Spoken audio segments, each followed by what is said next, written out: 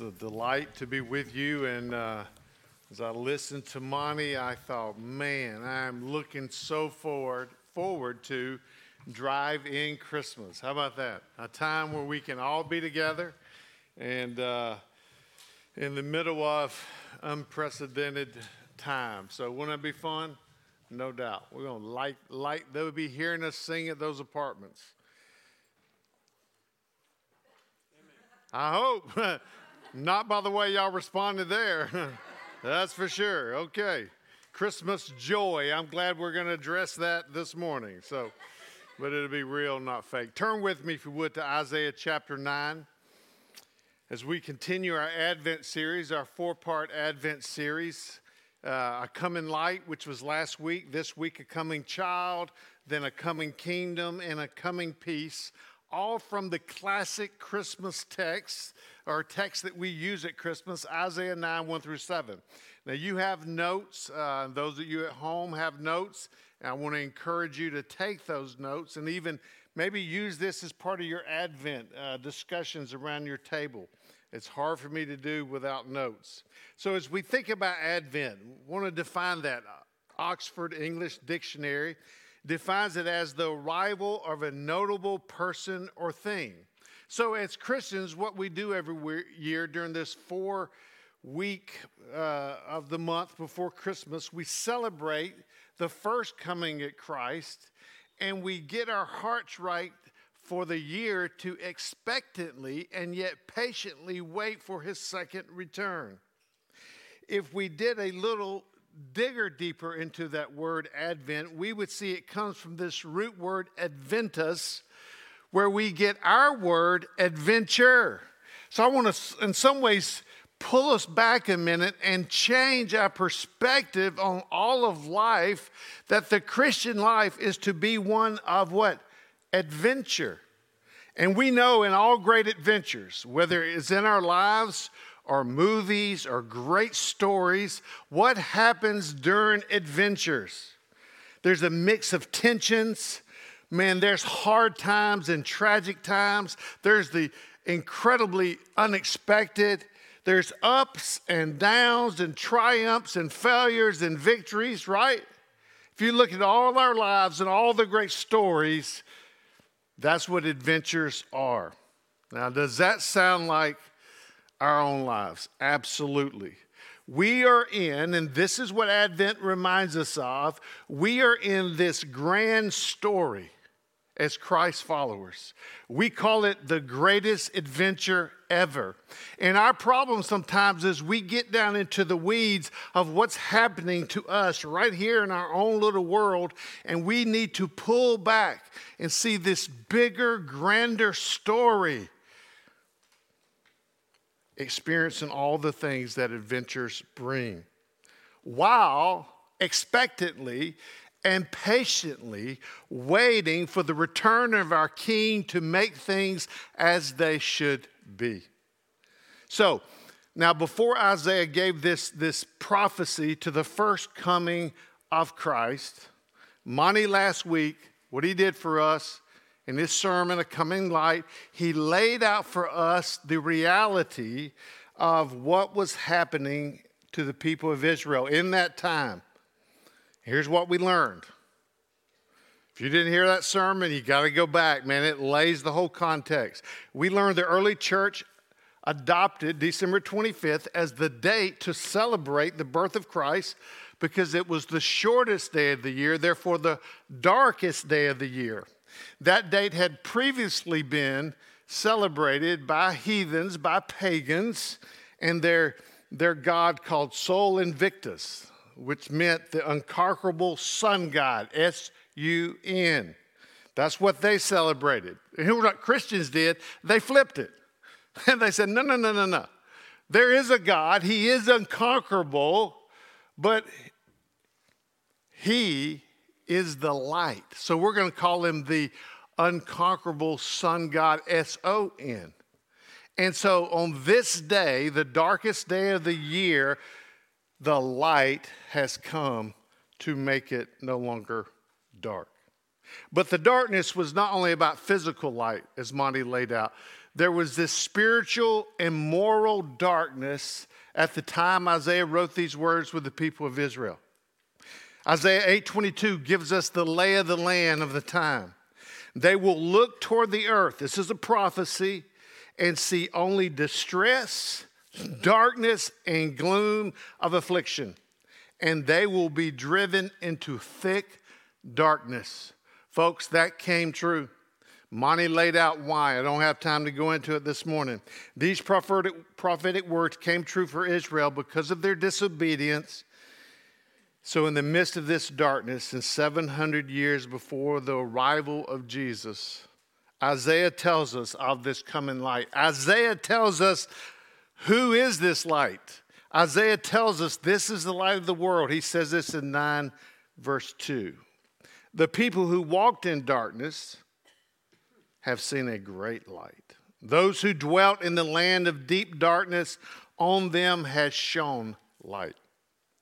These prophetic words were spoken, think about the audience, to the godly remnant primarily of Israel. And as we have seen, the darkness of their world was and is much like the darkness of our world. Folks, nothing has changed. In spite of all the advances of civilization, in spite of all the modern conveniences, in spite of all the education, the world is still consumed with distress and darkness and gloom. It doesn't take a lot of research to find that out. Just click on any newspaper link you want to in the nation and read the headlines every morning. In the strange history of mankind, it has been man's unwillingness to bow down to God, and Monty told us why, because men naturally, men and women, naturally love the darkness more than they love the light. I remember the first time I actually heard that verse. We were sharing the gospel with the guy who led me to Christ. We were in Daytona Beach sharing the gospel with a bunch of bikers, and they mocked Christ and they made fun of him. And little 5'6" pudgy man Joe looked at this big biker with tattoos and muscles popping everywhere. Of course, he knew I had his back, so he could say a lot of things. And Joe looked at him and said, "You know why you mock Christ?" And the guy said, "Why?" He said, "Because you love darkness more than the light." And I was like, "Oh, Joe, don't think you're going to kill us, right?" I thought, does the Bible really say that, Joe? I remember asking him. But that's the truth. With this context in mind, we ask this question this morning. Question, it's in your notes. Who is it that can transform this distress, darkness, and gloom that Isaiah writes about, that you and I experience, can transform it to joy? Who is this light that shines in the darkness? The answer is a coming child, the Messiah. So let's reread Isaiah 9, 1 through 7. But there will be no gloom for her who was in anguish. In the former time, he brought into contempt the land of Zebulun and the land of Naphtali, but in the latter time he has made glorious the way of the sea, the land beyond Jordan, Galilee of the nations. The people who walked in darkness have seen a great light. Those who dwelt in a land of deep darkness, on them the light has shone. You have multiplied the nation. You have increased its joy. They rejoice before you as with joy at the harvest, as they are glad when they divide the spoil. For the yoke of his burden and the staff for his shoulder, the rod of his oppressor you have broken as on the day of Midian. For every boot of the trampling warrior in the battle tumult and every garment rolled in blood will be burned as fuel for the fire. For to us a child is born, to us a son is given, and the government shall be upon his shoulders, and his name shall be called Wonderful Counselor, Mighty God, Everlasting Father, and Prince of Peace. For our focus this morning, we'll focus in on verse 6. So what do we have here? We have a question, we have an answer, but really what we have, as it says in your notes, is a birth announcement. For to us a child is born. Now, 5 years ago, on May the 4th, may the 4th be with you. I can remember that. I woke up early at 4:30 to go turkey hunting. As I checked my phone, I had a text from my son Josh that said, "Congratulations, you're a grandfather. Your granddaughter Claire was born this morning early."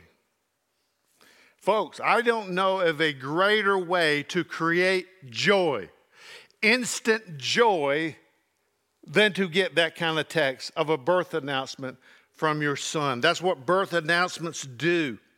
Joy is the exact emotion that Isaiah and God would expect from one who would read or hear these words, "For to us a child is born." Whew. Now, some things that set this birth announcement of Christ apart from our modern day birth announcements are that Christ's birth announcement was really early, folks. Typically, birth announcements go out soon after the birth of the child, correct? Depending upon how much sleep deprivation the mother has had or the parents have had, right? Depending on how much chaos is going around. But every birth announcement that I've known or you've known has come out after the birth, right? Not before, because you want to make sure the baby's born. This one is different. This one is sent before. As I said, this one is 700 years before. Monty, in his entire sermon last week, and me in my introduction this week, stated, and this is crucial for us, that Isaiah sent the news of this birth announcement to address the dark situation that the godly remnant of Israel was facing by promising them a future king in order to sustain them through the darkness. Not necessarily to remove the darkness from them, but to sustain them through it. So Isaiah tells us the one who is on the way is the one who will sustain us and eventually transform this distress, darkness, and gloom into joy. This phrase, "a child born," speaks of the humanity of Christ. Paul puts it this way in Philippians 2. "Who, though he was in the form of God, did not count equality with God a thing to be grasped, but emptied himself by taking the form of a servant, being born in the likeness of men, and being found in human form, he humbled himself by becoming obedient to the point of death, even death on the cross." Christ had to be human in order to die for the sins of humans. But Isaiah says something else. Not only does he say a child was born, but he says, "To us a son is given." This is what I would call a pre-existent gift. How many of those have you gotten, right? So here's what happens. No one argues that there was a special birth of this Christ child in Bethlehem. Even Jewish historians acknowledge that. But the Messiah, and Isaiah tells us, will also be a son that is given, which tells us Jesus didn't come into existence on that night in Bethlehem when he was born in a manger. Follow me here. The word son used here and in other places in the Old Testament, like in 2 Samuel 7:14, which is the Davidic covenant, the word son means a title for a king. In Daniel's vision, where there's an expression used, the Son of Man in Daniel 7, Daniel speaks of this Son of Man in the context of being a glorious king in the presence of Almighty God and in the presence of one who is called the Ancient of Days. So then Isaiah comes along and announces that the child to be born will be a son given to us. And then Paul sort of clears it all up about this pre-existent gift of God's Son in Galatians 4:4. But when the fullness of time had come, God sent forth his Son, born of a woman, And then Jesus comes along and makes the same argument by avalanche. He leaves without a doubt to prove that his origin is from heaven, not from Bethlehem. John 11, I love this text. You'll remember Lazarus has been dead for 4 days. I love the reality. Martha says, Jesus, don't move the stone. He's going to stink bad. Like his corpse is rotten here. This is a mess.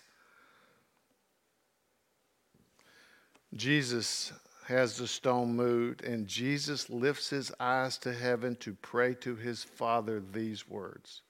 Father, I know you always hear me.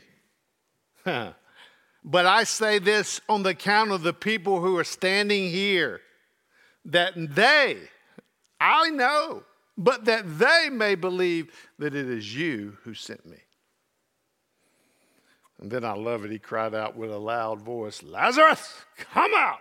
That's another scene for another time. What a powerful picture. So Jesus, Isaiah is saying here, is God given to us by God. This speaks of his deity. He is divine in human form, and he had to be God to defeat death and sin. Jesus was what Isaiah told us a couple chapters earlier in Isaiah 7:14. What did he say? He is Emmanuel. He is God with us. He was pre-existent. Jesus is no ordinary child whose life started at the day he was birthed. He's virgin born. He is hope in a dark world. He is the promise of the ages. He is the Savior of the world. The Savior of the world has arrived. That's what Isaiah is telling us. Now, let's bring that down to everyday human form. Can we do that? How many of you, I'm sure, remember 9/11?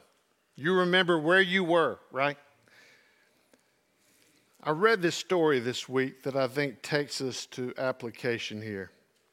The 911 Twin Tower survivor. His name was Pasquale Bazzelli, 34 years old. He officed on the 64th floor of the North Tower. At 10 a.m., his wife had been watching TV. He phoned his wife and said, I'm good. I've been told that the stairs and the hallways have been cleared, and we are about to walk down 64 floors. She had obviously been watching on TV and was horrified. He said he was about to head down those stairs, and he reached the 22nd floor as they descended slowly but surely. At that moment, he describes it that the building shook, the stairs rolled like waves in the ocean. He dove into a corner. He felt the walls next to him crack and buckle on top of him, and all of a sudden he was in a free fall as the walls separated and moved out from under him. Over 2 hours later, he came to. He woke up on a slab of concrete 180 feet below the 22nd floor. Trapped under concrete and stone rubble. In the midst of smoke, he listened to explosions all around him, and he thought, I've got to be dead. But then the pain in his leg let him know that, no, indeed, he was alive. It's a great note for us. If when we feel pain, you can just tell yourself, at least I'm alive. That's what he thought here. Then out of the blue, he heard a fireman say, holy moly, he's alive. Now, he didn't say holy moly, but but you know me being appropriate as I am and being in church and not knowing other words to even imagine. 6 firemen dug him out, led him across the field full of dead bodies and debris. And he heard a fireman say, bro, you're heavy. Yeah, he said, I was 270 pounds. Months later, he was interviewed. They said, what'd you feel when you were laying there, thought you were going to die, and then you saw the fireman? He got one word out of his mouth, the story says, joy. And he started sobbing so uncontrollably that they had to cancel that initial interview the first time he told his story. We get that, right? We feel that right now. He was going to die and he was miraculously saved. His circumstances changed so fast and so dramatically from what he thought was going to happen and what he expected to what he actually experienced. And that brought a response of what? Joy. When you're going to die and a Savior shows up, in this case, the fireman, there's one response, joy. Overwhelming joy is what you feel. You can't control what you feel. You can't just snap your fingers and decide to feel something. In this case, joy, it just comes. And that's why we need to understand that biblical joy is a God-given emotion in response to something that has happened to you or for you. Now, we can say sometimes in spiritual circles that joy, biblical joy, isn't circumstantial. No. It is. It's absolutely circumstantial. Biblical joy is circumstantial because there's a son that's been born. He has been given to you. He will grow up as the God-man and shed his blood to pay the penalty for your sins and save you from death. That's a circumstance where joy, the root of joy, comes from. Spiritually speaking, when Isaiah says in verse 2, the people who are walking in darkness have now seen a great light, and that light has shone on them. The firemen have showed up. He says, what's the response to that? Boom. Verse 3, they increase joy, and you have made the people rejoice before you or toward God.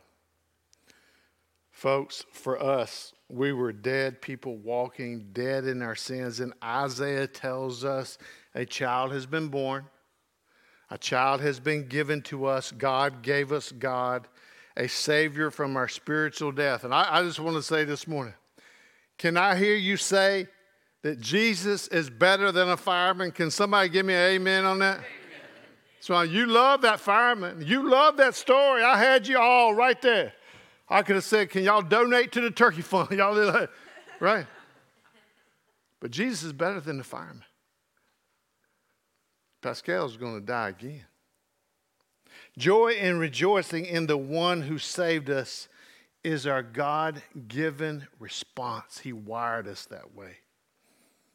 Matter of fact, it is a fruit. Joy is a fruit of the Spirit because it is the Spirit that causes me and you to be able to see the glory and beauty of this child that was born and given. In Philippians 3, Paul says to rejoice in the Lord. Okay. Well, we can't do that if we don't know anything about the Lord. We must have it, I'll call it here for the sake of our sermon, mental content about who the Lord is. And then the Holy Spirit takes that and uses that truth about God and his work on our behalf to produce what? Christian joy. Isaiah this morning has given us that mental content. There is a child born and he has been given to us. John Piper, when I thought about this subject of joy, has helped me greatly when it comes to experiencing Christian joy. Because I get the struggle with joy. Anybody get the struggle with joy? Yeah. We get pressed down in this dark world about our immediate circumstances, and we can't pull back and see other circumstances that would make us respond with joy. Here's what he says. We must fight for joy relentlessly. we are in a fight for joy, if we're in a fight for anything. And part of what I do, part of what helps me do that, is to preach to myself, not listen to myself. When I listen to myself and my struggles and my failures and my slow sanctification, man, I get down on myself. My wife gets down on herself. What I do is preach to myself. And the second thing is we have to fight from a justified sinner position. What I mean by that? We fight from this place of already being loved, already being accepted, already being in Christ, already being given eternal life. Like, we're in this justified place, not trying to earn it, not trying to perform it. And in doing so, what happens, I find, is the gospel doesn't get boring to me. It stays alive. Thirdly, we fill our heart and mind with the mental content of God's word. And then, so crucial, we spend time with others who are also fighting for joy. And then fifthly, Piper says, resolve to attack and tell the truth about all known sin. He goes on to write this. He says, the wonderful moments of joy in this world are not the moments of self-satisfaction, but self-forgetfulness. Standing on the edge of the Grand Canyon and contemplating your own greatness is pathological, he writes. At such moments, we are made for a magnificent joy that comes from outside ourselves. The child Isaiah speaks of is that joy that comes from outside of ourselves. That's why C.S. Lewis said joy is the serious business of heaven. So we come to a second question in this text. Who is the child? Who is this Messiah? Can I ask y'all something? Are y'all hot? Anybody hot? Most people are hot. Could you check that a little bit, turn down? I'm feeling hot up here, and I'm seeing people look hot. So in light of that, I'm going to bring some fire here. And we are lighting the candles. Last week was love.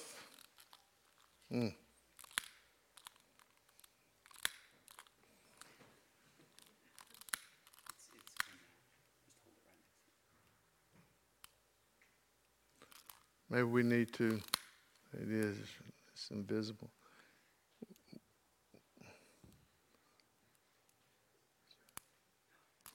So love and joy to remind us here. So, who is this child Messiah? Answer, Isaiah gives us 4 names. He continues to give us this biblical mental content so we can have biblical joy. Wonderful Counselor, the Mighty God, the Everlasting Father, the Prince of Peace. So what he does, Isaiah now portrays to us the nature or character of this child that was born or given. Isaiah gives us his names, but he also tells us what this child will do. Now I want you to imagine back that morning, May 4th, 5 years ago, when I got a text from Josh. Imagine if the follow-up text after the birth announcement had said something like, excellent ballet dancer, brilliantly smart like her grandfather, and world's best woman turkey hunter. Wonder if they'd have said that. See, it didn't, because birth announcements don't list accomplishments because there are none to list. Unless you want to do, I don't know, maybe thumb sucking, right? Going to the bathroom and drooling. You know, that's about all a baby can do. But this baby, Isaiah keeps telling us, is radically different. Isaiah is not only affirming that this child will have great titles, but will also actually be what those titles claim and describe. That's in contrast that the whole far Middle East, or the Middle East at that time would know when kings are given these grandiose titles, nothing was true about it. Isaiah said, this baby's different. 4 names, Wonderful Counselor. It literally means a wonder of a counselor. Wonderful in Scripture primarily is used to describe the Lord or the supernatural, and is not used in a trivial sense as we can tend to use it. When I eat a piece of cake, what do you think I say? Oh, that's wonderful cake. That's the best cake I ever put in my mouth. And I'll eat somebody else's cake, and I'll say the same thing. If you're a lady who loves to cook, I will make you feel well about your cooking. Isaiah is saying, though, here about this child, when described as wonderful, is to ascribe to him extraordinary and supernatural abilities that only God can be and do. Add to that the word counselor, which means the one who plans, who has wisdom to rule. Now, others recognize this wonder of a counselor, as one writer put it. John 4, woman at the well. She said, after talking to Jesus, come and see a man who told me everything I ever did. John 7:26, the Jews sent men to arrest Jesus, and they came back empty-handed after listening to him, and they said, no man ever spoke like this man. John 2:25, he needed no one to bear witness about man, for he himself knew what was in a man. That ought to bring us great comfort in the sense that no one knows you better than this child who has come. No one knows what you need more than this child who has come. And no one knows what is best for you than this child who has come. He is the one writing your story and the grand story. This is amazing news for those of us who find ourselves needing guidance and wise counsel. Wonderful counselor. Second name, Isaiah gives him, is mighty God. It's one thing to be able to lead, or one thing to be able to lead you as a wise counselor and to tell you what to do as a counselor, but it's a whole nother thing to give you the power to actually do what he's told you to do. Now, I can just say I've been on both sides of this. I've received wise counsel and didn't do it. Right? And that counselor had no power to make me do it. And I've sat down with married couples and given wise counsel, younger couples, and walk away and they did none of it. Right? This child is different. This name is too powerful for any mortal. In John 8:58, Jesus identifies himself as the great I am of the Old Testament. Matthew 24 says, all power is given to me, Jesus says. John 1, John declares this child that he has come is the creator of the universe. And then Paul in Ephesians 1 says, this child is the one that raised from the dead and is seated at the heavens above all rule and all authority and power and dominion and above every name that is named, not only in this age, but the age to come. And all things are under his feet so that he can rule over it. Drop the mic. The mighty God. This child that has come will be divinely strong and powerful toward you and for you. He already has been, if you know him, in more ways than you can imagine. He is a powerful, mighty God at work in you to make you like his son. And this is amazing news for those who are weak. Thirdly, the everlasting Father. Now, just for clarity, Isaiah has not gotten the three persons of the Trinity confused here, calling the Son the Father. But we do know that the New Testament teaches clearly that Jesus is the expressed or visible image of God the Father, and that's what Isaiah is portraying here. The Hebrew term literally means the Father of eternity. Jesus is a child in human time and a father in eternity. He is a child of time and the father of timelessness. Christ is no ordinary baby, Isaiah is saying. He holds eternity in his hands. And this is amazing security for those of us who are insecure. He's got you. Lastly, Prince of Peace. This child is the one that brought peace with God for those who trust him. And I'm going to dive into that in a couple weeks when we look at a coming peace. And eventually we'll bring total peace through his reign over all the earth as he ushers in a new kingdom. 4 great names. So I'll wrap up with a quote by G.K. Chesterton that summarizes this. If you want to get warm, you must stand near the fire. If you want to be wet, you must get in the what? Water. If you want joy, wisdom, power, and peace, you must get close to or possess the thing that has it. These qualities are not a sort of prize which God could, if he chose, just to hand out to anyone. If you know Christ, you have access to this child who has come and has been given to you. As we did last week, our so what is going to be prayer for our body. We got over 55 prayer requests last week. It was exciting. It was overwhelming. It was man, we live in a dark world, and those prayer requests sort of put a light on that.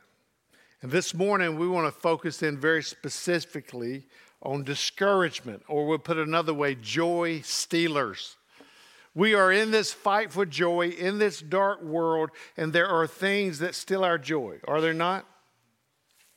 One writer said, "It is not our natural bent, joy is not." We have an enemy that loves to steal our joy. Maybe a joy stealer is comparison or perfectionism or just chaos or people that hurt us, a struggle with sin over and over, or lack of spiritual growth and change. I mean, it could be anything. Swindoll, I love how he just summarizes it. 3 big joy stealers: worry, stress, and fear. Can I get amen to that? Yeah. So what we want you to do, I want to invite Monty up. I want to invite Brian Hogue, one of our elders, up. Brian. And we want you to, just as you did last week, whether you're here or at home, we want you to text a brief prayer. It's anonymous, okay? No one will know who it is. A brief prayer around joy or the opposite of that, discouragement, and how we can pray for you specifically. What are the joy stealers in your life? Where are they coming from? And text to that number. And then join us as we pray to pray for our body. Okay? Can we do that?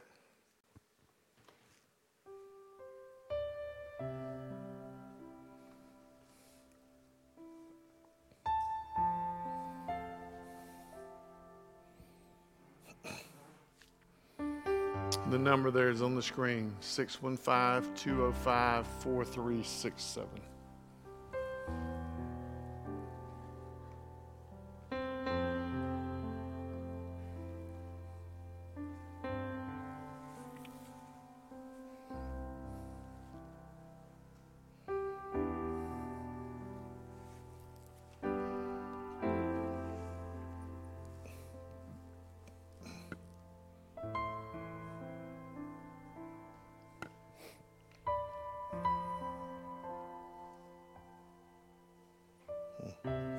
Lord Jesus, we come to you this morning and we pray for a young lady, the daughter of someone in our body, who is overwhelmed with fear, described as irrational fear.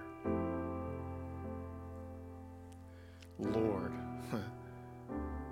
there's so much to be afraid of in this world. We get that. And there's this side of fear that's very helpful, that makes us be aware and careful. There's this side of fear that just takes us down.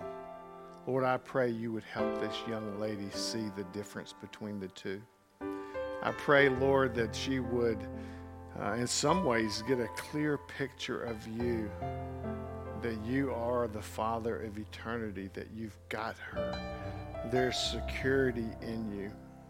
And Lord, you would even use this struggle with fear not only make her cling to you tighter, but to help others in the years to come in this very real struggle of toxic fear.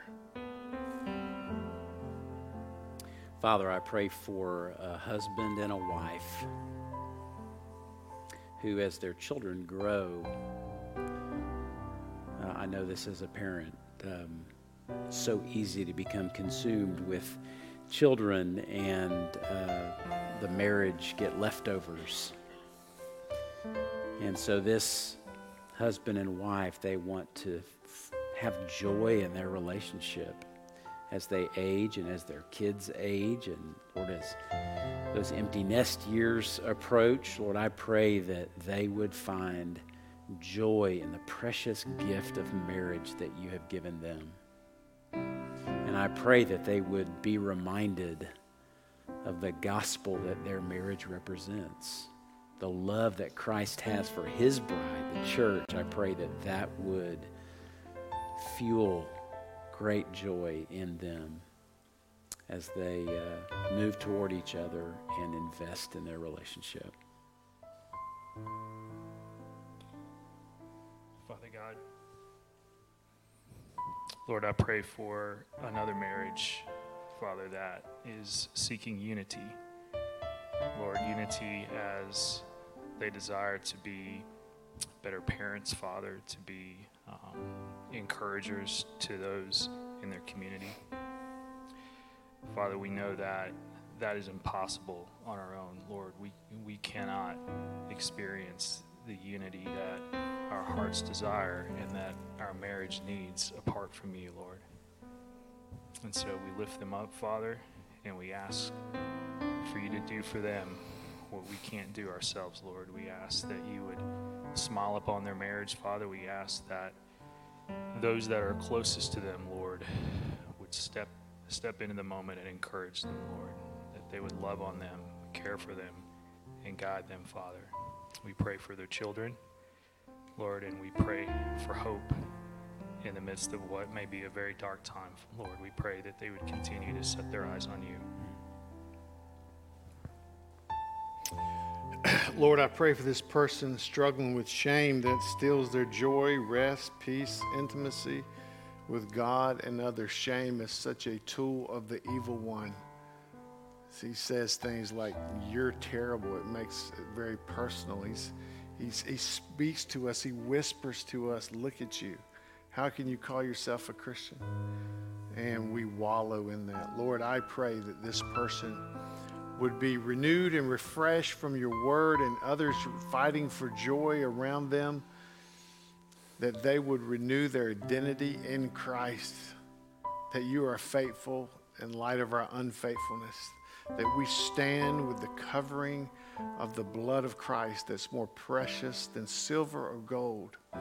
And because of that, we are deeply known, deeply loved. Christ knew us before he brought us to himself. And it wasn't anything we brought to the table. So I pray that you would teach them to fight shame with the truth of their identity in Christ, and to, as we even said this morning, Lord, to preach to themselves that great gospel message and not listen to themselves. Help them, Lord, with shame.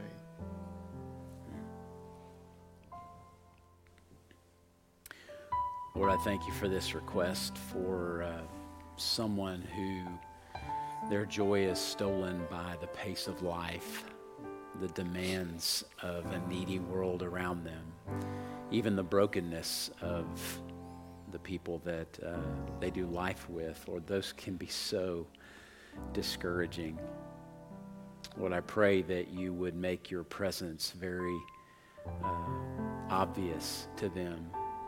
I pray that they would begin each day remembering that you walk with them, you go ahead of them, you are on their side and behind, and you make a way. You make a crooked path straight. I pray that you would encourage their heart with the great commitment you have to making all things right and new. Maybe not in this moment, but Lord, one day, pray that that would be a great source of joy to this individual, and they could rest in that they could find that truth as a great refuge for their soul in the midst of discouragement. Lord, we have a number of folks whose joy is being stolen through health struggles, Lord. Lord, we know, Father, that in you we have a high priest that can sympathize with all of our weaknesses, Lord. You experienced all that we could ever go through and more, Lord. And Father, I pray that we would rest in that, and because of that we would be able to trust you, Father. Lord, in the Psalms you tell us that weeping may tarry for the night, but joy comes with the morning. And Lord, I know those are hard words when the night is so long, Father. But I pray that you would give us hope, patience, strength to endure. Lord, help us to cast our burdens on you, Lord. And I pray for healing, Lord. I pray that, Father, as we walk through the valley of health struggles, Lord, I pray that you would bring healing through medicine, Lord, or just through the sheer power of your will, Lord. Lord Jesus, we come to you on behalf of this person who has a crazy, chaotic schedule, a lot of brokenness in relationships around them, a lot of addiction in relationships around them. Lord, those things are stealing their joy. I pray, Lord, that somehow, some way, you would give them a chance to be still and know that you are God, to meet with you consistently, to hear from you consistently. Lord, sometimes it's been said the most godly thing in the world we can do is to take a nap. That, Lord, you wired us for sleep and to eat well and to get some kind of exercise, to take care of ourselves. And so, Lord, I pray they would start there with some self-care. Help them to implement that. And then, Lord, give them a real heart out of their own rested state. Give them a real heart to know when to minister and when to set a boundary with all the chaos around them, with the people. Give them wisdom, as we talked about this morning, as the wonderful counselor. And Lord, they would experience great joy in the midst of that. Lord, we pray you would help them. Lord, for those who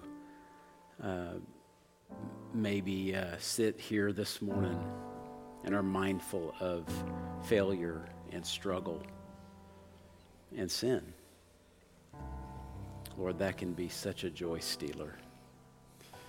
And Lord, I pray that you would remind them, if they have entrusted their life to you, that every day, every morning is full of mercy and compassion. There is grace upon grace. And you are committed to helping them walk in newness of life, not in their own power, not in their own strength, but in the power of the Holy Spirit. I pray that they would rehearse, as Jeff mentioned, the goodness of the gospel, live in the truth of justification, that regardless of performance, they are right with you, and that's the starting place. I pray that would be a great, great source of joy, and when they are bombarded by temptation, Lord, I pray that they would cling to the joy that they have been given by the Christ child.